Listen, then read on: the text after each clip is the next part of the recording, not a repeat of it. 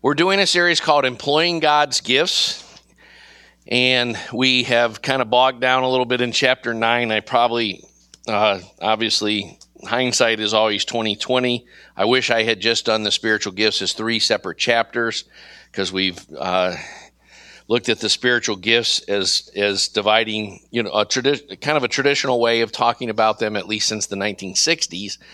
Has been to divide them into the 3 word gifts, or the mouthpiece of God, the 3 discernment gifts, or the eyes of God, you might say, and the 3 power gifts, or the hands of God. So, if you will, turn on your outline. Does everybody have an outline? Anybody not have an outline? It's kind of easier if you have one. Turn over to the back, and what we're going to do is we're going to talk about the 3 power gifts a little bit this morning, and then I'm hoping to allocate my time in such a way as to review what we've covered in the first 9 chapters of this, because it's become kind of disjointed with, people being gone, traveling, the Wright State students being gone, and so forth. Jordan's had to work a lot, etc. There's been a lot of people coming and going and missing. So I think I'm hoping to have time to just kind of give a brief review of the first 9 chapters, which is what Jason's bringing me. Chapter 5.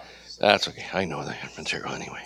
But okay, so that's because chapter 4 and 5 were the same outline, actually. So gifts, what's traditionally called the power gifts of the Spirit. I don't want to review much, but if you look at 1 Corinthians 12 carefully, which is in Roman numeral 2 on the front of your outline, you'll see that, and we'll go back and address this later, but there's much confused thinking about gifts in the church today. Of course, in chapter 1, we made it very clear that everything in life is a gift from God. Your very life is a gift. Actually, the first work of the Holy Spirit, we always think, is conviction and being drawn to Christ and then conversion. But actually, the first work of the Holy Spirit is the Holy Spirit gives even those who are not aware of God their life. The Holy Spirit is active in every unbeliever's life, giving them life in the first place. And so life is a gift. Jesus talked about how God caused his rain to rain on wicked and unprincipled men, and that his good gifts were given even to those who hated him. And so the second category of gifts, you might say, is our second wave of gifts that come to our lives is the gifts that regard our conversion and our salvation and then our sanctification and so forth. And so in that sense, when you hear statements today like, oh, this guy has his gift of love, and this lady over here has a gift of evangelism, and Betty Lou has the gift of prayer, and so forth, that statement, in a sense, is correct and accurate. But it's confusing because it's not very biblically precise. On one level, it's actually biblically accurate, because your very breath is a gift. If you pray, it's a gift. If you read your Bible, it's a gift. If you're alive today, it's a gift. If you love Jesus, that's a gift of redemption that you could not have attained to in any way, shape, or form on your own. But when the Bible starts talking about the gifts that are in the body of Christ for the edification of the body of Christ, because God's purposes are always have been, it has always been his goal in Genesis 1 and Genesis 12, etc. It has always been his goal to have a people that lived under his lordship for his glory, to manifest his glory, to bring the kingdom to earth through the temple of his people. That is the purpose of the whole Bible. And so God's never swayed from that purpose. He didn't, after Adam and Eve sinned, he didn't go, oh my gosh, I don't have a plan B in place. See, the plan B was already in place from all eternity. Hebrews 13:20, the blood of the eternal covenant. The Father and the Son and the Spirit had a covenant from all eternity before time was created, that the Son would come to redeem man. So God's purposes are in his people always. And so when we start talking about gifts specifically, as Paul's talking about them in 1 Corinthians 12, it's a chapter about the body of Christ. And he lists 3 categories of gifts: the gifts of motivation, the gifts of ministry, the service gifts, and we'll kind of review those a little bit if we get a chance. But those, of course, are apostle, prophet, evangelist, shepherd, teachers, administrations, and help. 7 gifts of service or ministry in the body of Christ, often called the 5-fold ministry today, but they're really 7-fold in the New Testament. So, and then finally, the gifts of the Holy Spirit. Each of these types of gifts relate to a different member of the Trinity. The gifts of the Holy Spirit are also called the manifestations of the Holy Spirit.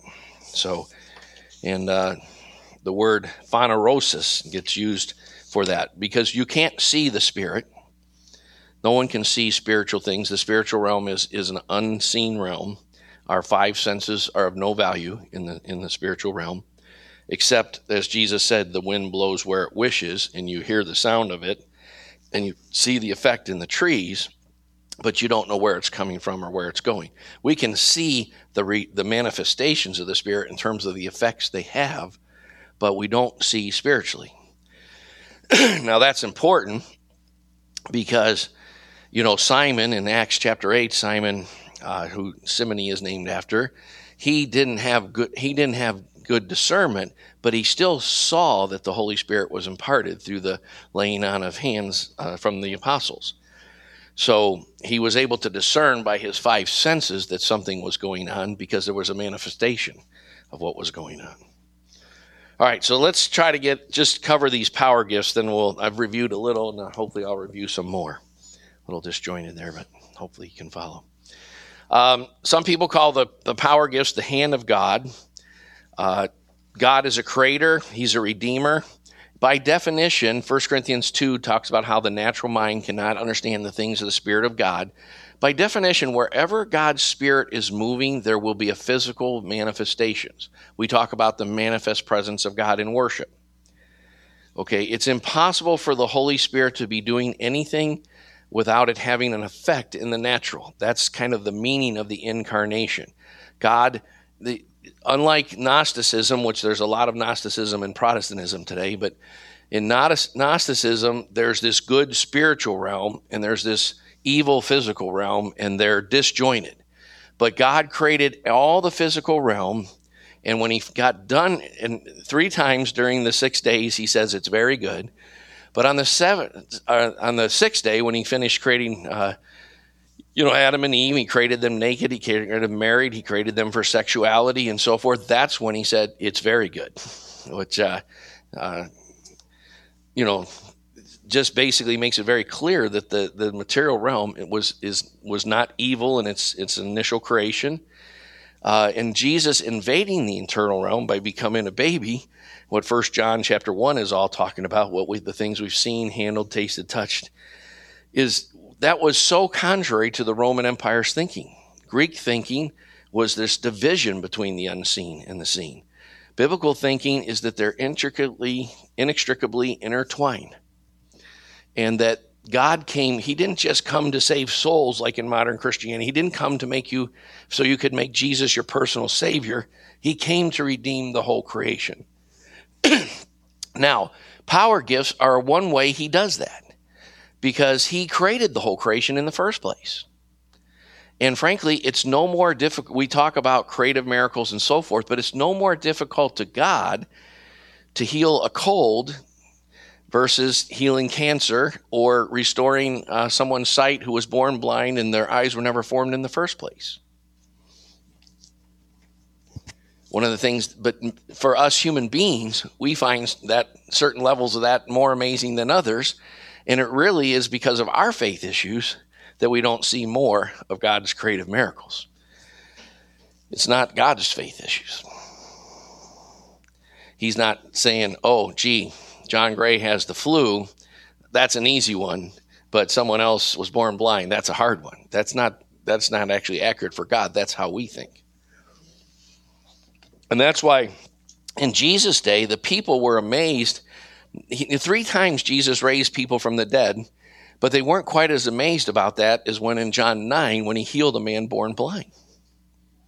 Because they knew their Bibles well enough to know that Elijah had raised people from the dead.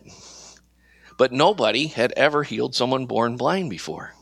But again, it's not God. It was never God's lack. It's our lack in being conduits of what God wants to do. The thing I always want to say is this. There are millions of radio signals in this room right now.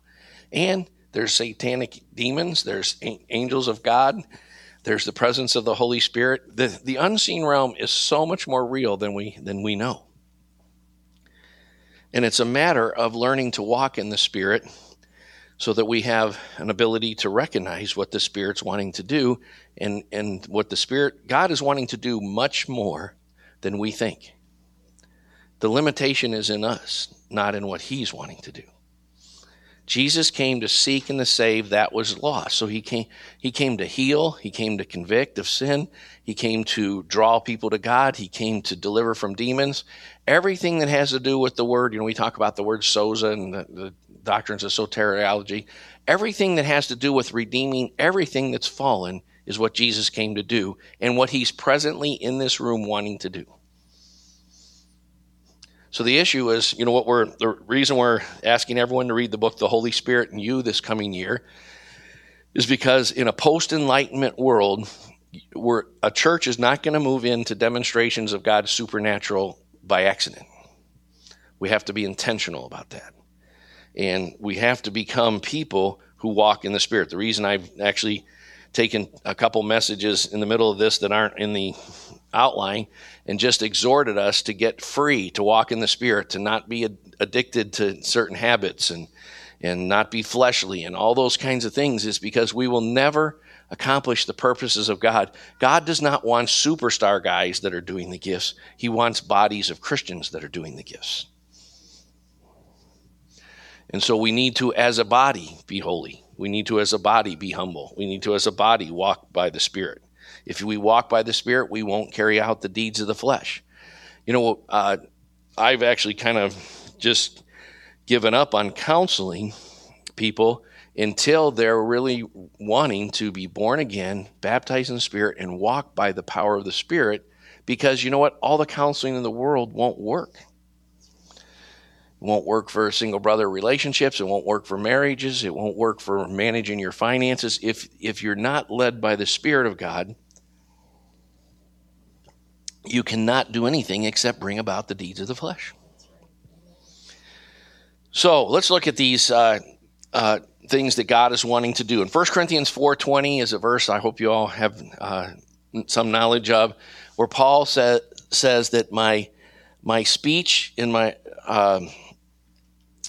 proclamation to you was not in persuasive words of wisdom, but in demonstration, or the Greek word is phanerosis, manifestation of the Spirit of God. In other words, forgot to turn this off. Sorry. So when I came to you, I was determined not only to declare the gospel of the kingdom of God, but to demonstrate it with gifts of power. And if you look at Mark 16, Luke 24, Acts 1, all through the book of Acts, that it was never intended for the gospel to be proclaimed and to have the depth of the Holy Spirit be that possibly the Holy Spirit was tugging at their hearts, and that's it. I initially started coming to Christ at probably the most well-known national evangelist in the last quite a few decades, doing a crusade in Cleveland, and there was a little bit of a tugging at my heart of the Holy Spirit. And my mind was therefore going, maybe there's something to this. It could be real. But the problem with that is I also reasoned, and if I go forward, my dad will get off my back. And so I went forward with very mixed motives. But God wants to demonstrate his power. So now the gift of faith is one of these. The gifts of healings is another, and the effecting of miracles, which is could actually be translated the works of power. Effecting could be works, and miracles could be power. depending on how you translate the Greek words. The gift of faith is a supernatural surge of confidence in a specific situation that God is about to act in an extraordinary manner, and an impartation of the ability to affect this situation by the Holy Spirit, usually by speaking the word.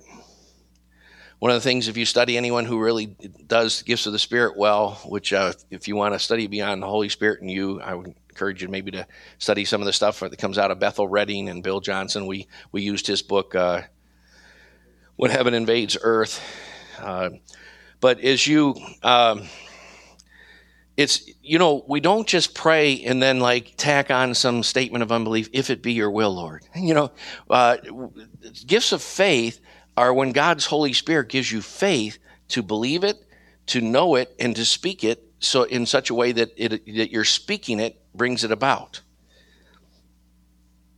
Now, Moses did this many times in the book of Exodus, right?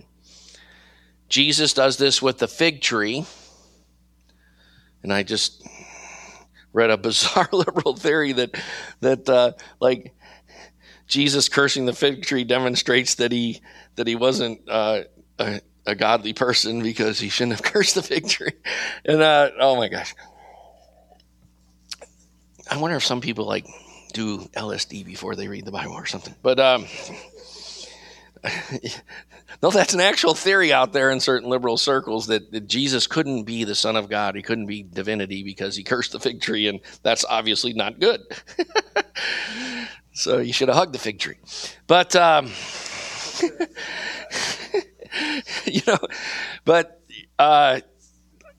Jesus curses the fig tree. It has great significance. It's part of the whole Gospel of Matthew that it's God's final acting in mercy and in judgment. One of the things we always pray for an outpouring of the Holy Spirit. And I always go to myself, really? Do we really want that? Half of us would probably be dead. We need an outpouring of the Holy Spirit, but we also need a massive repentance and a massive preparation for it. If God's Holy Spirit were more active in our midst, we'd have more Ananias and Sapphira activity. Because God's judgment is his strange work, the prophets say, but he can't come as the parts of God you like. Like you can't say God visit us, but only the parts we really want. We'll take, we can't order off the hors d'oeuvre menu at the cafeteria. God will take these parts of you. That's, really what modern Christianity has become. It's become like cafeteria style. And that's why we're so ineffective in the world today. That's why even fresh, as the prophets say, fresh wine fails. Even miracles, as Bill Johnson points out in his book, don't necessarily accomplish repentance and so forth. Jesus pronounced judgment on many of the cities that he had done his miracles in because it didn't bring about repentance when it should have. It's amazing how many things God has done in people's lives, but they still have not really made him Lord. Elijah with the prophets of Baal. That's one of my favorite ones. And it's interesting, if you don't believe it's a supernatural surge of faith, read the next chapter. So on the one for 2 chapters, he's got so much faith that he's telling them, okay, let's dig this trench, fill it up with wood, and whoever God, and put the sacrifice on it, and whoever God consumes it by fire, that's the one who's God. Now that's pretty bold when there's 400 prophets of Baal and only one of you, and they have swords. In fact, part of their religion was cutting. Anytime you get into people who are cutters, that's because they have occult spirits that's involved, that started with spirits of rejection but progressed into witchcraft and so forth. But and the answer is deliverance, not necessarily. Some Christian counseling lead them to Christ and so forth, but not. Years of humanistic counseling won't really heal them, like one power encounter with the Holy Spirit can. So, Elijah is actually mocking the prophets of Baal. Like, how come your God's not answering with fire? Is he busy? And he actually said, did he have to take a leak? Is he out going to the bathroom somewhere? I mean, what's the problem here? And then when it's time for him, he says, nah, this is too easy. Pour water on it. And I think he has them put 20 buckets of water, if I remember right. So they dig it so that the water's rolling out of the trenches and that they dug for it. And then the offering is consumed by fire. But the very next day, he's fleeing from Jezebel. He's totally freaked out. He's totally scared. A lot of Jezebel in the church today sometimes, but especially certain sections and certain subcultures and so forth. But, he's totally scared. He's a lot like Ahab in the next chapter, more than like Elijah. Isn't that amazing to me? That's amazing to me because the whole encounter with the prophets of Baal was a gift of faith. It was a supernatural encounter that went beyond Elijah's normal faith. And I've had that. I hope you've had that. I'm sure you remember I've told the story of the radiator and I'm driving to work with a guy who was backslidden, and I'm trying to tell him about Jesus. His radiator boils over, and the steam is coming up. And before I could think, I said, in the name of Jesus, I command you not to boil over. It stopped boiling over. The needle went down to cold. Everything went back to normal in 1 second, and the guy's mouth popped open. But I want to be honest with you, my mouth popped open. I didn't even think about it. I was a baby Christian, and I was really excited about the Lord. I was full of the Spirit, and I just spoke as some of us do. I still do this sometimes. But sometimes you speak without thinking. Now, normally that doesn't work out very well, except when you're in the power of the Holy Spirit. When you're in the power of the Holy Spirit, speaking without thinking can be very good. But when you're in the flesh, it's not very good. And we've all been there, hopefully in both respects. That's gifts of faith. They're very important. In fact, I should have finished talking about Jesus and the fig tree. Just put it in the context of his covenant lawsuit against Israel. And the fig tree, all through the Old Testament, is one of the major symbols of Israel. And he's saying the kingdom of God is going to be taken away from you and be given to a nation producing the fruit of it. He's saying, "Oh, Jerusalem, Jerusalem, the city that kills the prophets." And he's saying, "See, these stones, one stone will not be left on another." He's declaring the judgment that was fulfilled from 67 to 70 AD, and cursing the fig tree was part of that. He wasn't in the flesh. He shouldn't have hugged the fig tree. God was done with the fig tree. He was going to plant a different fig tree. He was going to graft, or as Paul says, he was going to graft new branches into the old olive tree. So I'll tell you one more personal story. But really, these are things that happen that are not normal. They do tend to happen more often when a body of people commits themselves to not being bound up by fleshly sins and having a lot of prayer going on in their midst. The International House of Prayer thing where they have this ongoing prayer meeting. They have some regular visitations of the Spirit that roll through there. I'm sure they're having one this week. Normally their IHOP thing is quite like that. But these kind of things happen more often when a group of people give themselves over to fasting, prayer, and not living in the deeds of the flesh, getting delivered from besetting sins and so forth. There are certain sins, especially sexual immorality sins, that will drive the Holy Spirit away from the church more than any other kind of sin. Read all through Leviticus, etc. And it's not that God doesn't love you, it's that God has grace to set you free. And to not be set free is simply to be refusing God's grace instead of seeking God's grace. Now, we had I'm going to tell one more testimony about this. Back in the days of the campus ministry in Bowling Green, when Catherine was living across the street, heading up house of four other single ladies, 5 total single ladies, and I was living in the house with 5 total single brothers. And we had a prayer meeting every night. And then when teams would go out and share the gospel, and there was we had Sunday night, Monday night, Tuesday, and Wednesday, 4 nights a week, we would have prayer and then teams going out. Then Thursday night was our main campus ministry meeting, and we had a Friday night worship. So, I mean, every day except Saturday, there was a worship and prayer meeting going. And so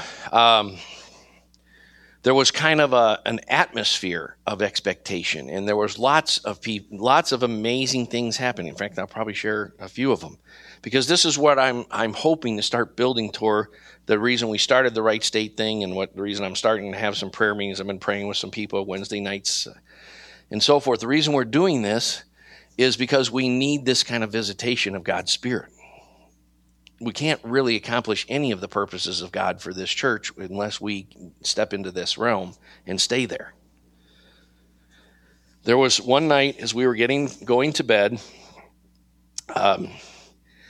I shared a room with a guy named Scott Kazi, who I used to jokingly call Gehazi Kazi, because Gehazi was Elisha's servant. And Scott did everything to allow me to be more free for the ministry. I mean, he cooked my dinners and did my laundry, did everything that I would need to minister full-time around the clock. And we were going out sharing the gospel every night. And here are a couple of stories. As we're getting to bed one night, it was just after 11, and we had just climbed into our bed. The phone rang back in the days before the cell phones, when you had to jump out of bed and actually pick up the receiver and all. And some of you don't know there was a time like that, but there was. And it was a guy named Randy Blome, who's a medical doctor today. He was a pre-med student, and he was what's called a resident advisor in the dorm, and he was a member of our fellowship. And we would try to get guys to stay on campus and be resident advisors whenever possible. And he said, this guy named Dave Hickman is freaking out in the lobby. And this was a guy who we had shared the gospel with. He was a backslidden Methodist, had come to the Lord as a kid, but really had gotten totally into partying and drugs and girls and all this kind of stuff. And he had come to church one time, but he had basically after that kind of bolted and said, "Whoa, I'm not going that direction," and his partying had gone up to a whole new level. And he had basically was doing LSD, and he started having these weird ideas, and he ended up in the lobby of the dorm in his underwear, bleeding from his private parts because he tried to cut them off. And I get a call that he's in the lobby, and this is the state of things.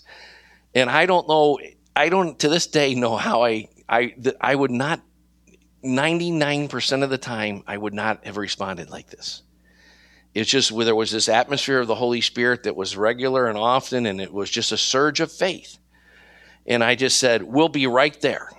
And I told my roommate, "We're going to Offenhauer Towers." And we ran out of we just pulled some clothes on and ran out of the house, kind of still pulling our shoes on while we're running out. And we discovered that my car was totally covered with snow. It had just snowed. Well, we were 22 or something back then, 24 or something like that. And so I just said, "It'll take too long to scrape it. It's less than a mile. Let's run." So we did. We ran to Offenhauer Tires. Meanwhile, I'm praying like, "Oh Lord, help us. God help us. What are we doing?" We got in there, and there were literally 40 or 50 people around Dave, and he's in the middle, kind of screaming, "Oh!" And he's having a bad trip and a demonic spiritual experience.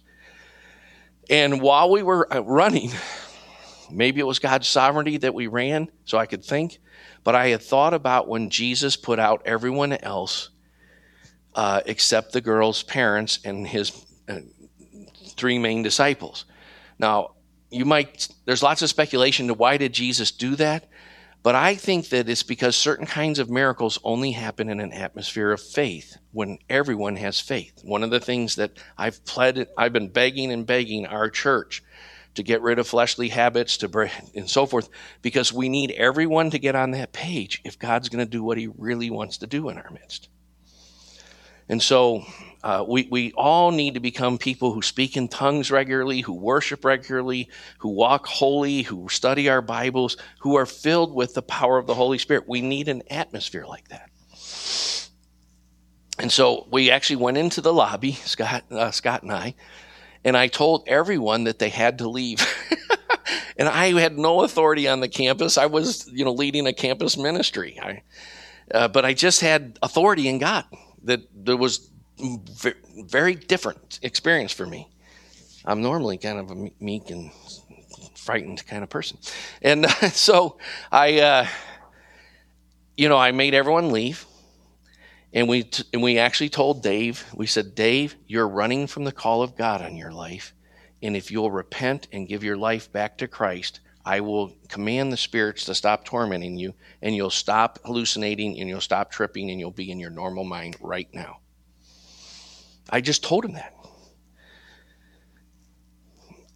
Now, you don't have to have done drugs yourself to experience something like that, but probably helps. I don't know. But I don't know. But well, probably not. But it just was a surge of faith. So, and it's amazing that God will even allow your faith to be tested, but if it's a surge of faith, your faith will rise up over it. So the next thing I know, Randy Blom, the RA, for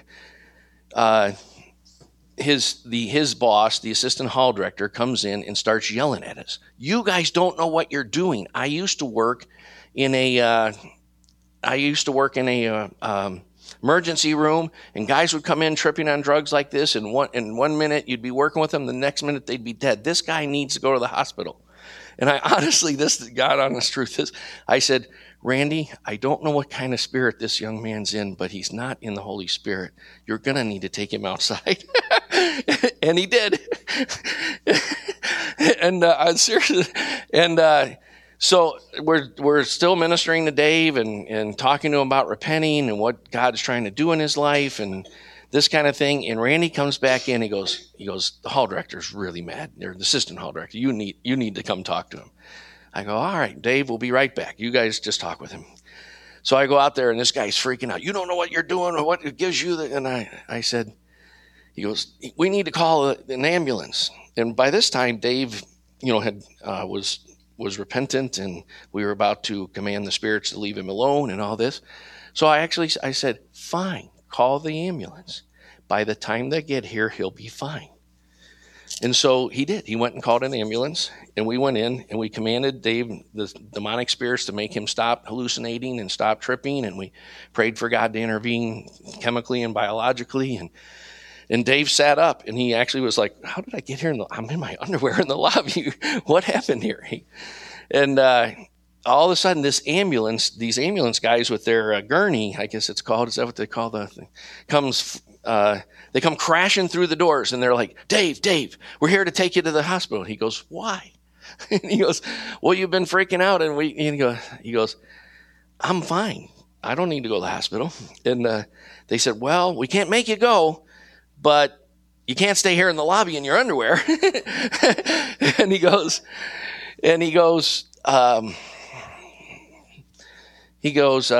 okay, we'll go up to my room. So we went up to his room and continued to pray for him, and he got baptized in the Spirit and all kind of stuff. And it was a glorious occasion. But that is not my normal kind of everyday experience. It's a gift, a surge of faith. But if we will give ourselves to become people of the Spirit, God wants to do that kind of thing way more than you think. He wants to get to a place. I've actually been in 3 times. I've been in atmospheres that lasted a few years where we would actually use the phrase, the common, ordinary, everyday Book of Acts miracles, just to understand that we knew this is what comes from a body of Christians who give themselves to holiness individually, corporately, no bitterness in our relationships, all relationships clean and clear, etc. No walking in darkness, being in the light about everything, prioritizing God over everything, and having lots of worship, prayer, and that kind of thing going on. God wants us to, that is my hope for Grace Christian Fellowship. Frankly, we either have to attain that or we should just go join another church. Really. it's really that clear. We either have to come to a way where we're living this way, or we should just quit. Because everything else is just religion. A body without the Spirit is dead. A body of Christians without this kind of flow of God's Spirit in it is just religion. I don't want to even be a part of that, frankly. That's why I'm always begging people to become a Spirit-filled person and live in the Spirit, follow the Spirit. So, by the way, that whole story is a great argument for not doing drugs. Just in case you need an argument for not doing drugs, because while we're talking to him, he was so stoned or whatever, and so in a demonic spirit that he actually said to us, he goes, "I suddenly realized that all men are evil." And at first I go, "Yeah, that's right," And then I realized that he was actually talking about the male gender. And he was under so much guilt and shame about the fact, because he was the kind of guy who was conquering young ladies in the wrong sort of way all the time. And he was very shamed and guilty of that. And that's why he tried to cut off his male part. So, for what it's worth, walk righteously and don't do drugs. And don't engage in sexual immorality, because the guilt, shame levels, it twists your entire character and personality. All right, gifts of healings. Now, this is important. I spent way too long telling those stories, but we'll finish this part of it. I guess I won't be reviewing today. Gifts of healings. What's very important that unfortunately only the King James, the New King James, and the Young's Literal bring out, but the Greek brings out very well, is that both the word gifts and the word healings in the Greek are plural. Now, because of the principles of dynamic equivalence, the New American Standard, the English Standard Version, so most of the dynamic equivalence modern translations say, well, that's not good grammar. So they say gift of healings. But the Greek is actually gifts of healings. I'm not saying that the ESV or the New American Standard translate it wrong necessarily. They translate it within good principles of dynamic equivalence, but you miss some of the point there. Because there are many kinds of gifts of many kinds of healings. There are just the kinds of healings include spiritual, mental, emotional, volitional. People's will sometimes is bound because they've given themselves over to a sin so much. They need a supernatural encounter to break free from a demonic habit. There's gifts of healings that of every kind of physical problem there is, and diseases that will develop in the next 100 years or so. There's gifts of healings already being prepared for those. God can heal AIDS. He can heal leprosy. He can heal anything. And then in terms of the gifts, the way they come, Jesus spit and made mud and stuck it in a guy's eye. Elisha told Naaman the Syrian to go wash 7 times in the pool of Siloam, or in the Jordan River. In the Jordan River, yeah, pool of Siloam is Jesus. There's many of these kind of things. And don't limit God. If somebody is loving Jesus, they have the right kinds of accountability in their life, that people know that they're recommended by godly people of good character and so forth, and they have a proven track record, and they're in some place of financial accountability and so forth, then I don't care if they stand on their head in Jesus' name and lay feet on people. What? Don't try that unless you're under the anointing to do so. But, don't get into this thing. Well, that can't be from God. Paul just said no one can say Jesus is Lord except by the Holy Spirit. Now, some of those other safeguards I mentioned are the implications of making Jesus Lord. But if Jesus is Lord of the person's life, and they have, if they stand on one hand sideways and pray with the other hand, I'm good with it. If they spit on the guy's feet and rub it in, if it's done in Jesus' name and it brings forth good fruit, and there's a proven life to back it up, there are many gifts of many healings, and we need them. The Bible says the spirit of a man can endure his sickness, but a wounded spirit who can bear? Do you know that it's way easier? I have had this little breakthrough with my back that's doing much better. It's way easier to deal with something like back pain for 40, 50 years than there is to deal with a wounded spirit. Because of the brokenness of our culture, because of the brokenness of our families, because of even Christian families not always having the most insight in how to be good parents. And frankly, you can be really good parents, but if you don't have a good marriage, your kid will grow up with wounded spirit. You got to hear that, Christian parents. If you don't have a good marriage, your child is getting wounded all the time. And a wounded spirit, nobody can bear.